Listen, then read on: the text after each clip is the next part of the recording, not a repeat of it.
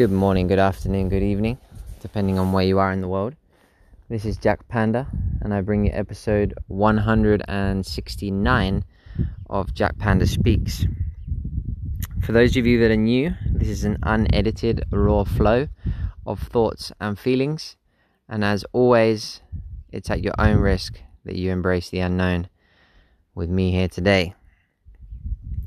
Slightly unknown, because I do have a vague idea of what I'd love to share today. I have a very exciting vision of sacred food evolving into something bigger than itself, bigger than us. I mean, it's always been beyond us. It's not about us. It started off as an extension of us, but we've slowly been incorporating other people, and I have this vision of it becoming kind of separate from us, where it becomes a platform. So I want to talk about this platform idea that I have that seems very clear, but there's also a gap between where we are now and that platform, and how the mind always gets ahead of itself, and how I need to just step back and, okay, I have this vision, it's clear, but let's come back to the present and see where we're at now and take it one step at a time. I also want to wish you a happy new year, if this is something that you celebrate. It's the 7th of January now, so the first week of the new year. It can also symbolize nothing for you, because it is, in essence, it's another day, another week. But in my culture and in many cultures, it's quite symbolic for a lot of people, and people setting New Year's resolutions. So if you have set any for this year, good luck. Although I would also say, don't wait for the new year to change your life. If you feel the need for change. I know it's easier said than done, but if you're waiting for the right time, it's not a good way to go about it, because the right time never comes. That's just another excuse not to make the change. But anyway, let's not get too deep into that rabbit hole. Let's go back to the topic of conversation today, which is the first digital marketplace, food marketplace. Not the first digital marketplace, the first digital marketplace for homemade food. So let's look at what Sacred Food is right now, especially the Sacred Food delivery service that we offer, which is we cook a variety of products on a weekly basis and deliver them to people's homes, right? So it's from peer to peer. We do have the online shop with Shopify, but there's not really any intermediary. We sell direct to end consumer, which is amazing, right? It's very personal, very intimate. And not only that, we have what we call sacred suppliers. So at the moment, we have around 7, I think. So not only do we cook and have our products on the shop, but we've invited 7 other people at the moment, which is growing, to have their products on the shop as well, right? So our customer base can order different products from different suppliers and have them delivered all at once. I still deliver them personally myself. So what's the vision? The vision is that, you look at where we came from. It started off just being me and Karina cooking food and delivering it. Then we started adding on these sacred suppliers. So we're at a point where it's not only us, but us together with the sacred suppliers. So it's a bunch of home cooks putting love into food and wanting to spread homemade food and make homemade food more available, right? Not only because we're passionate about cooking it and eating it, but we also love other people knowing that other people are enjoying homemade food, because we know it's good for them, right? It's good for them, it's good for the planet. It's just a win-win-win. So that's been the razor sharp focus of Sacred Food from the very beginning, right? Homemade food. Make homemade food not just more readily available for people to buy, but also empower people with skills and knowledge, so they can not only get excited but have the capacity to cook homemade food as well. So whatever it is Sacred Food does, it's about spreading this bug for homemade food, basically. So with the platform, we can amplify this. At the moment, we've amplified it slightly because we've incorporated another 7 other humans. So that means we can supply not only a wider variety of products, but we can produce more volume because there's more people cooking, right? One thing I do want to mention, which is really important for me, is that whether even if the platform, it becomes a platform and it scales, it's very important to mention that the ordering and the delivery for the customer needs to be centralized. So even though people go into the Sacred Food eShop and they can order from different suppliers, it's all in one shop, so they can order it all at the same place and put everything in the same basket and pay for everything in one go, but they also get it all delivered together. So for me, this is very important moving forward. No matter how we evolve and expand and scale, these two or one centralized ordering and delivery and payment. Order, delivery, and payment is very important for me. So we have come across a platform that we could invest in.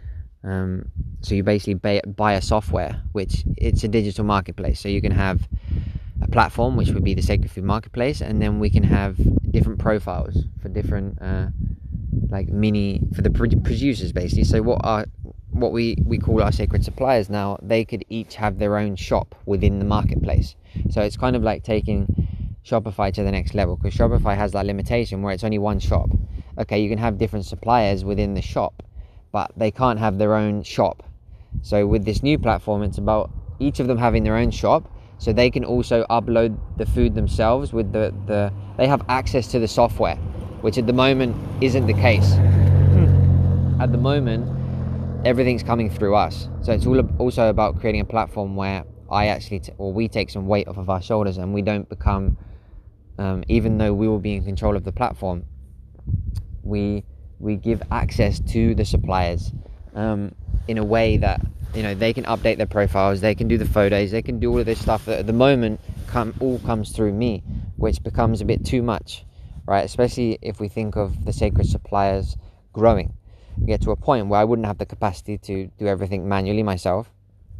There's also the idea of, you know, at the moment we're very selective about our products, which I think we still should. There should be standards and guidelines, like has to be homemade, has to be, I don't know, genuine, you know, certain golden rules that if you don't conform with them, you can't use the platform.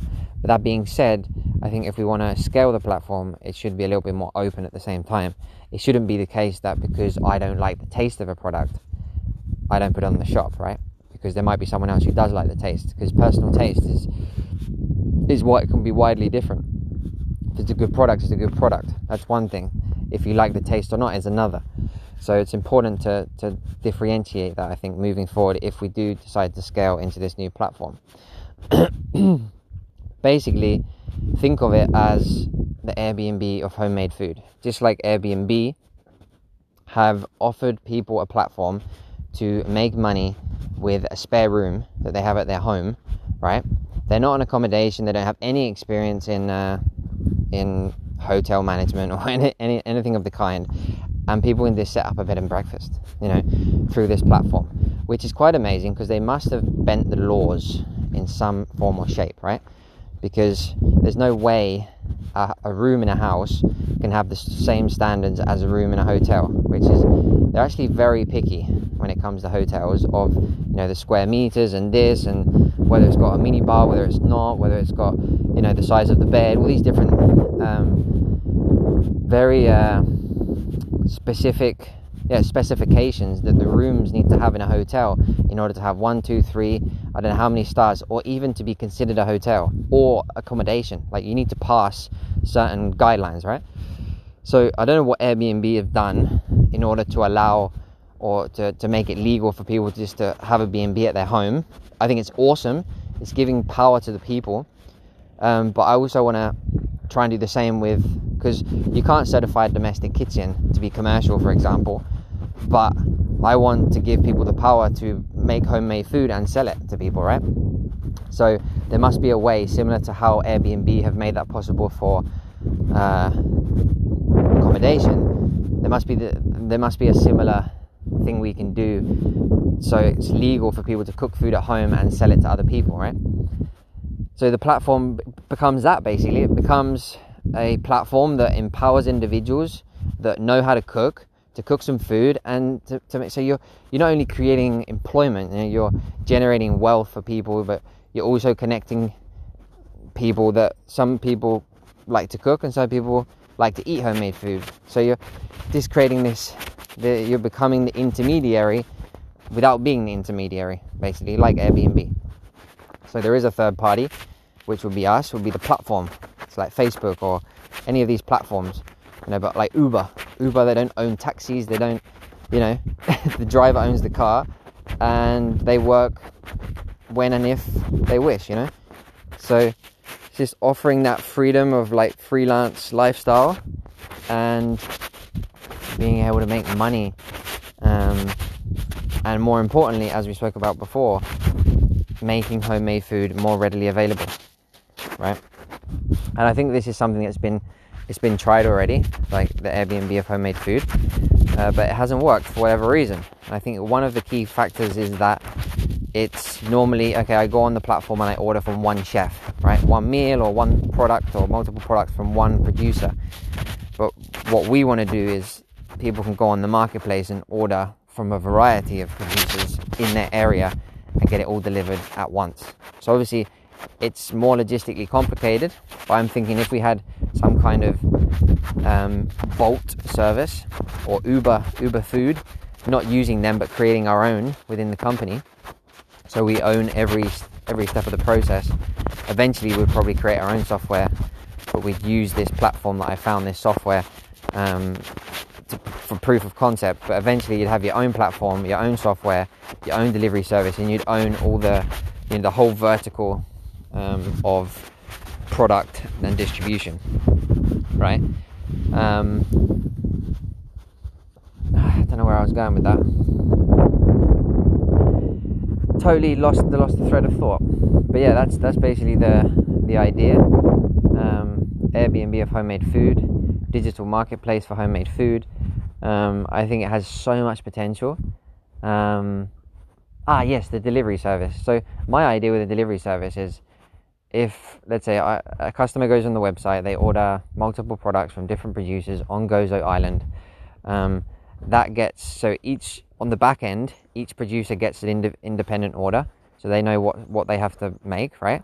They all have to have it ready at their homes for a particular date and time, and then we have a bunch of deliverers, right? And they all receive a message saying, you've got this order from these producers to collect. So depending on who decides to go for it, depending on, maybe they live on that particular side of the island, so the deliverer says, oh yeah, I'll take that, So there's also that freedom from the deliverer's standpoint to take it, and then they go to the different producers, they collect the different products, and then they deliver it all in one go. So we'd have to figure out an incentivizing system to make that work, so the deliverers would be more than willing to do it. I don't know, I don't know the ins and outs of the whole process, but for me it's, the vision, there's a lot of clarity around the vision as a whole system, and obviously the details would be something of figuring out over time. But I just wanted to plant the seed on this podcast for this project, for this vision, this platform. If you're listening and you think you could help out with the project, or you'd like to invest, or whatever, because this is also something that I realized, that the Shopify was something I could set up and manage pretty much by myself, but a platform like this requires more minds, just more manpower. It's also beyond my expertise. If I want this system, even with Shopify, I had to get help with the back end of like the programming and the software as such for specific things. So with a platform of this scale, especially when it grows, I will definitely need a team of people. I would definitely need help with the tech side. So if you're listening and you think you'd love to contribute, you'd love to support, or you'd love to invest, or whatever it is that you feel free to reach out, and let's make this happen. Let's make homemade food available, to everyone, because it's just, more and more people either have less time to cook, so they buy processed food, or there's just not good food available. Even restaurant food, it's not the same food you're gonna get made at home. Small scale. I don't know. And if it is good food at a restaurant, it's too expensive for most. So this is gonna make it more affordable, more available, and yeah, it's just gonna impact the health of our population, the health of the environment, and yeah, the health of our bank accounts as well for those that are going to sell food. I mean, why not? So yeah, I'm excited. I plant the seed and we'll just see what it grows into. Thanks for listening, and yeah, I'll speak to you soon, I guess. Ciao for now.